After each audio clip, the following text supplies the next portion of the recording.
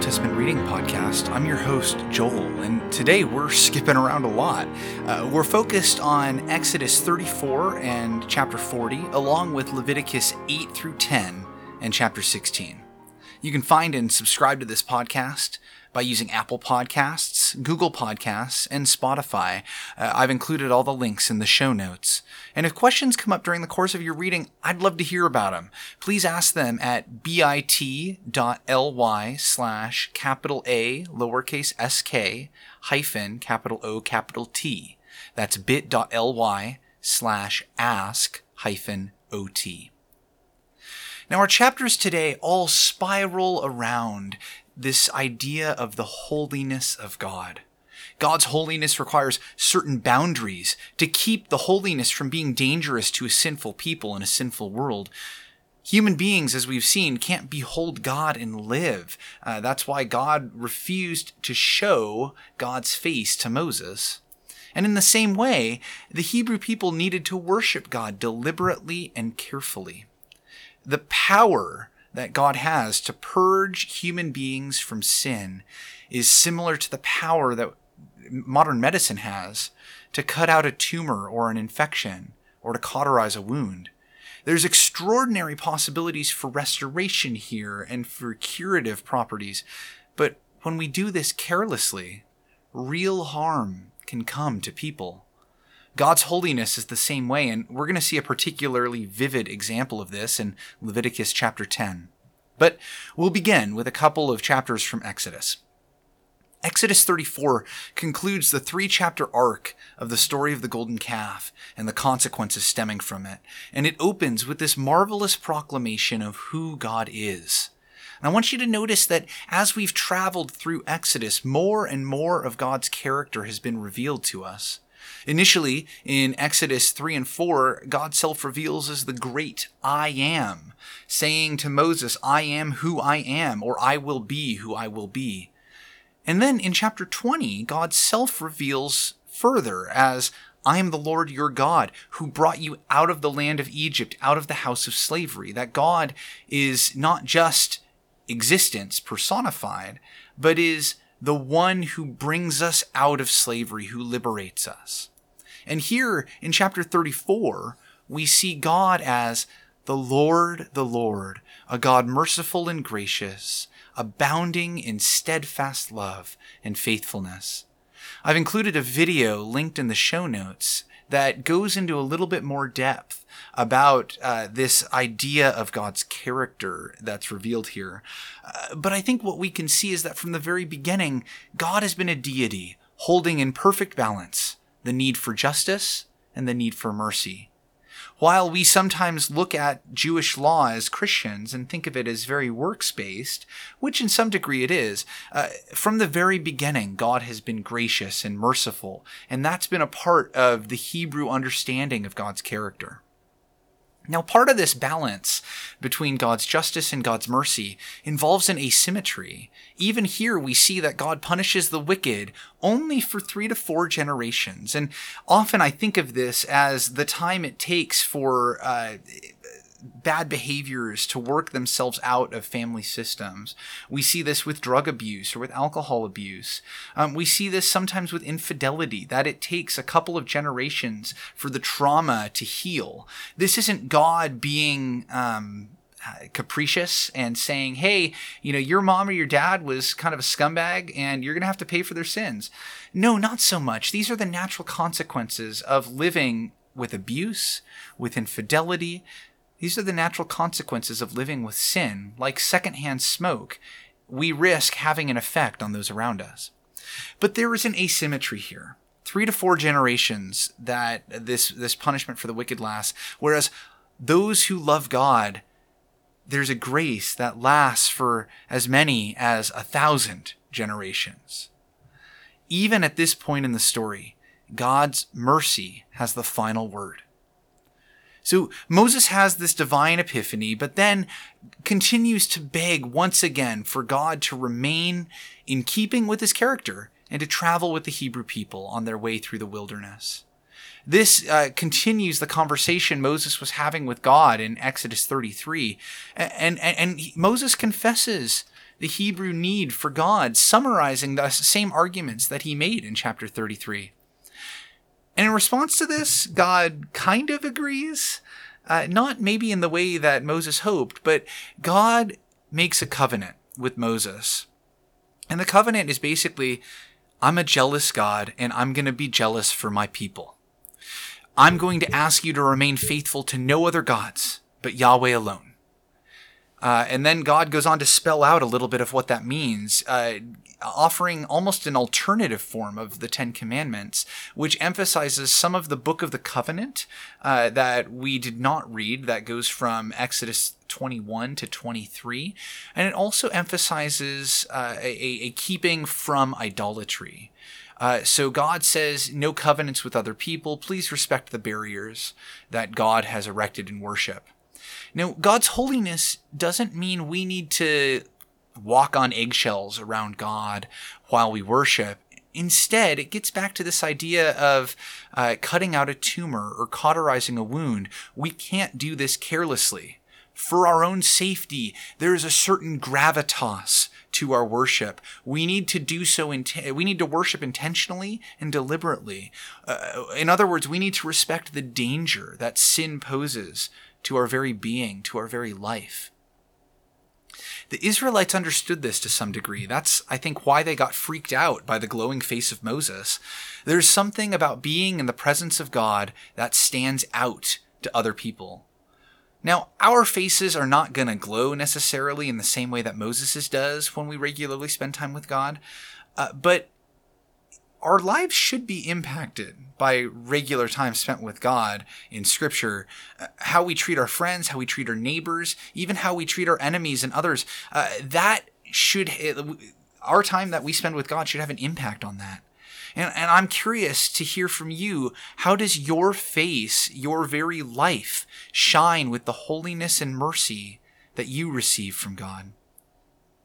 Before we move to chapter 40, there was a question about Exodus 34:19 from Rita L. She asks, in Exodus 34:19, where all firstborns are to be given to the Lord, when it says to redeem your firstborn son, is there more to this than just dedicating him to the Lord's work? And that's a great question, Rita. It's an interesting question. In Exodus, whenever we hear the term firstborn son, our minds should immediately snap to the plague against the firstborn in Egypt and to Passover. There's a certain gravity to God's mercy and grace. And one way the Israelites observed this was acknowledging that because of God's mercy in sparing the firstborn sons of the Hebrew people in Passover, those very same firstborn are owned by God. That's actually the factory default setting of the firstborn. Just after the Passover observance in Exodus 13, there's more discussion of what it looks like to redeem the firstborn children. It's another way of remembering and observing Passover. So yes, this is slightly different than just dedicating the firstborn to the Lord's work. Thinking about it in another way, this is a culture that would often sacrifice children, and by dedicating the firstborn, by redeeming the firstborn in the way that is described in Exodus 13, this is a way to accommodate to the expectations of the Hebrew people that are sort of endemic in the culture, that the firstborn son that the sacrifice of the firstborn son could, in some sense, sway the actions of God. However, because child sacrifice wasn't allowed, there's got to be something else to do with the firstborn son here. So God kind of gives this as a way to do something with the firstborn son without sacrificing him. I hope that answers your question, Rita. Thank you for asking it. In chapters 35 to 39, there is a discussion of the preparation of the tabernacle in detail. And we see some of that detail in chapter 40, with the culmination of the book of Exodus being the construction of this holy place, this tabernacle. And certainly we would expect, Moses would be able to enter this place, right? I mean, he's been on Mount Sinai 40 days in God's presence. What's the difference? But no, not even Moses is allowed in the tabernacle when God's present. And this hints at something really important. In spite of how thoughtful and how faithful Moses has been, in spite of how important he is to the Hebrew people, he isn't the culmination of the promises of God to Israel. He's not the one through whom God will crush the serpent, through whom God will crush the forces of evil, as implicitly promised in Genesis 3. There's another who is to come, who will journey into the heavenly tabernacle and intercede on behalf of humanity, delivering us from sin and death. And for the time being, that one is not Moses. Moses does not enter the tabernacle. That, as faithful as he is, Moses does not go into God's presence again after Sinai.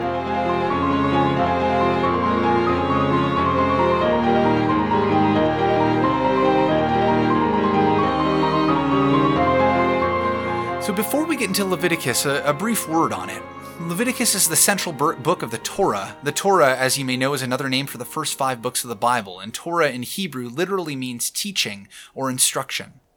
And Leviticus is the central book here because it shows the Hebrew people how they can approach God to have fellowship between the divine and humanity. And this is a really, really big deal.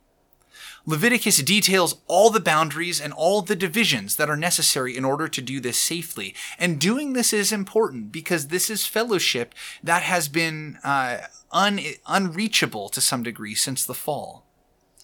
4 elements are very important to the Levitical law, and you'll see these 4 elements come up even in the narrative portions that we're reading.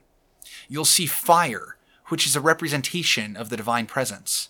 You'll see blood, which is a representation of life. And there's also a cleansing or detergent almost aspect to this. There's oil, which is a representation both of consecration and agriculture. There's some ties between oil and earth. And then there's water, which is a representation of cleansing. These roughly correspond to the 4 elements of fire, air, earth, and water, but these aim in slightly different directions. So all of the discussion of sacrifices in the installation ceremony of Aaron and his sons, Nadab and Abihu, all of that goes into Exodus 3, I think it seems at first blush a little bit over the top. Maybe you thought so too. There are all sorts of specific directions, and I know I sometimes find myself just kind of skimming these chapters, almost zoning out. I was talking to a friend right before I recorded this who was saying that it's funny that God can create the entire world in 2 chapters and yet requires something like 40 chapters to detail this entire intricate system of sacrifice and preparation of the tabernacle. And I think there's something to that. But the deliberate instruction and intentionality here is really, really important. Now, few of us have experienced the emotion and the process of taking a bull or a goat and slaying it. However, one thing I did experience was euthanizing a pet betta fish. This was a fish that my family had inherited because it was abandoned at work by a colleague of my wife's. And when we took it home, I cared for it. I fed it regularly. I cleaned its tank, the whole 9 yards. This fish's name was Princess, named by the class that had adopted it. And even though it was a boy, apparently, I don't know, its name was Princess. We even gave this fish medicine to help deal with its fin rot, which is apparently a thing in betta fish. But one week, after maybe 8 months of caring for this fish day in and day out, I noticed it regularly at the bottom of its tank, lying on the rocks, kind of sideways. Not swimming around, not eating, not anything. We thought this is the beginning of the end for poor Princess, and we thought that the kindest thing to do would be to help end its life. It was clearly suffering. I debated flushing it down the toilet, but I started looking into humane ways of taking care of pet fish that are dying, and I thought about what going down the toilet must feel like for the fish. I thought, I would feel terrified, and that the kindest thing to do would be euthanizing it through decapitation. And, pardon the TMI for those of you who might feel a little squeamish. You can skip a little bit ahead if you'd like. I got a cutting board. I got a sharp knife ready. I felt like I was dedicating something to God. If I'm going to be honest, I was thinking a lot about Leviticus. I took the fish out and I took off its head. I didn't think it was going to be a big deal. But there's a gravity that comes from taking life, even the life of an animal. I spent some time that morning after killing this fish weeping, wishing there had been a better way, wishing I could have helped the fish somehow. I guess you could think that I felt deeply the effects of sin, that sin leads to death, and death, I had experienced it firsthand. It destroys the life of something. Taking the life of a creature created by God brings a gravitas and a power to the actions of a priest. And offering all the details that Leviticus does, I think, make it easier. They remind the priest that there is no other way here, that this is the way that you need to dispose of this creature. There isn't any second guessing. So the priests are dedicated, and I want you to notice here the appearance of each of the elements. There's blood that anoints the horns of the altar and the extremities of the priests. These designate the places that offer life. Fire shows the presence of God and directs the sacrifices to God. Water ritually cleanses the priests for their work, and oil consecrates them. After their, ordination and installation, the sacrifices Aaron offers are accepted, and God manifests in an epiphany before the people, showing that the Lord was well pleased with Aaron's offering. This is the way it ought to work when we follow the directions, when we come before God with thanksgiving in our heart, when we enter God's courts with praise, when we do things by the book, decently and in order. This is the way it ought to work. But then we come to the next chapter, when Nadab and Abihu offer sacrifices. They use strange fire, or depending on your translation, perhaps unholy or unauthorized fire. This is a cautionary tale, both for those consecrated to serve God and also for the people. Because God's holiness can be dangerous when handled lightly. When we come before God bringing a sacrifice, thinking that we can just do it in any old way, we risk coming face to face with God in a way we hadn't intended to. When we don't preserve the gravitas that God requires in our worship, there's danger. Because God is not our buddy. Yes, we have fellowship with God through Jesus Christ. We are called friends of God, but God is wholly other, completely different from us. We can't understand God's ways or God's thoughts, and God's holiness is frighteningly powerful. This is doubly true for spiritual leaders. Nadab and Abihu were called to a greater responsibility, and they didn't take their ordination and installation seriously. And I wonder how this whole process affected Aaron. Was Aaron disillusioned with his work because of this?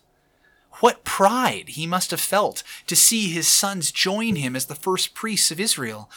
What deep sadness he must have felt at their death. Maybe there was anger at God for not showing mercy like God proclaims God has the ability to do. Based on the directions, though, to Aaron in verse 9, it seems possible that Nadab and Abihu might have been drunk when they approached God, and through their thoughtlessness, through their handling of holy things in a careless way, they profaned what ought to have been treated as holy. We don't come before God the same way we come before anyone else. There's a preparation that gets made both for worship leaders and also for those who are coming to worship. One of my spiritual mentors once told me that the butterflies that you feel when you lead worship for the first time should never go away when you lead worship again. And if you aren't feeling butterflies when you come up and represent a leader, a spiritual leader before the people, if you're not feeling butterflies, then you're not doing your job. Skipping to chapter 16, we see the importance of the Day of Atonement. We see the importance of the scapegoat for the Israelites. There was a realization even at this time that the people of Israel, as people corrupted by sin, would need a periodic cleansing. Even though they probably bring sacrifices regularly when they think of the sins that they commit, there's a Day of Atonement that's necessary to cleanse the Israelites from not only the things that they've done, but the things they've left undone. We can think of this systemic sin we commit as a people sort of like a smog or a miasma. It clouds the air we breathe, and if we don't deal with it regularly, it's going to kill us. Even though it might be a slow death, even though it might be like boiling a frog in water, it's really, really important to deal with. And the Israelites do this through a yearly sacrifice and a scapegoat. The scapegoat took the sins of all the people and bore them away into the wilderness. While we don't use a scapegoat and a Day of Atonement now, every Lord's Day, every service of worship, we have a time of confession and an assurance of pardon, where we can share together the sins that we've committed, and a time of personal confession, where we can share silently with God the ways that we haven't made it, the ways that we've missed the mark. And this idea to the Hebrews was incredibly important. And it's also incredibly important for Jesus. You see, Jesus not only bore himself our sins as the atoning sacrifice, but he bore them away. He was both the sacrifice of atonement, but also the scapegoat who took our sins away and buried them where they belong, in hell. Some translations in talking about the scapegoat preserve the name Azazel. Azazel was the one for whom the goat is set free in the wilderness. Azazel was the demon, representing chaos and disorder, things which sin creates. And by sending the sins metaphorically back into the primordial depths of chaos, by sending these sins on this goat to Azazel, the Hebrew people were, in some sense, trusting God's creative power, as we see in Genesis 1, to turn chaos into order, and trusting God's creative power to deal with the chaos of sin. You see, God's creative power and God's reconciling and redeeming power are not all that different. That's all for Exodus 34 and 40, along with Leviticus 8 through 10 and 16. Next week, we'll continue to skip around a little bit. We'll read one more chapter of Leviticus 24, and then we'll jump to Numbers. We'll start in Numbers 6, and then read Numbers 10 through 13. This should be the last time we jump around for a little bit. And like I said last week, we're going to revisit these chapters we're skipping over. We'll do that later in our reading plan at the end of year 3. But for now, because so many reading plans find their death in Leviticus, we're just following the story of how God's people traveled through the wilderness, trying to hit some of the narrative pieces and get some of the flavor of the laws. I hope you'll be able to follow the story of God's people, even without some of the rules and regulations they received on the way. May God bless you in your reading of Scripture.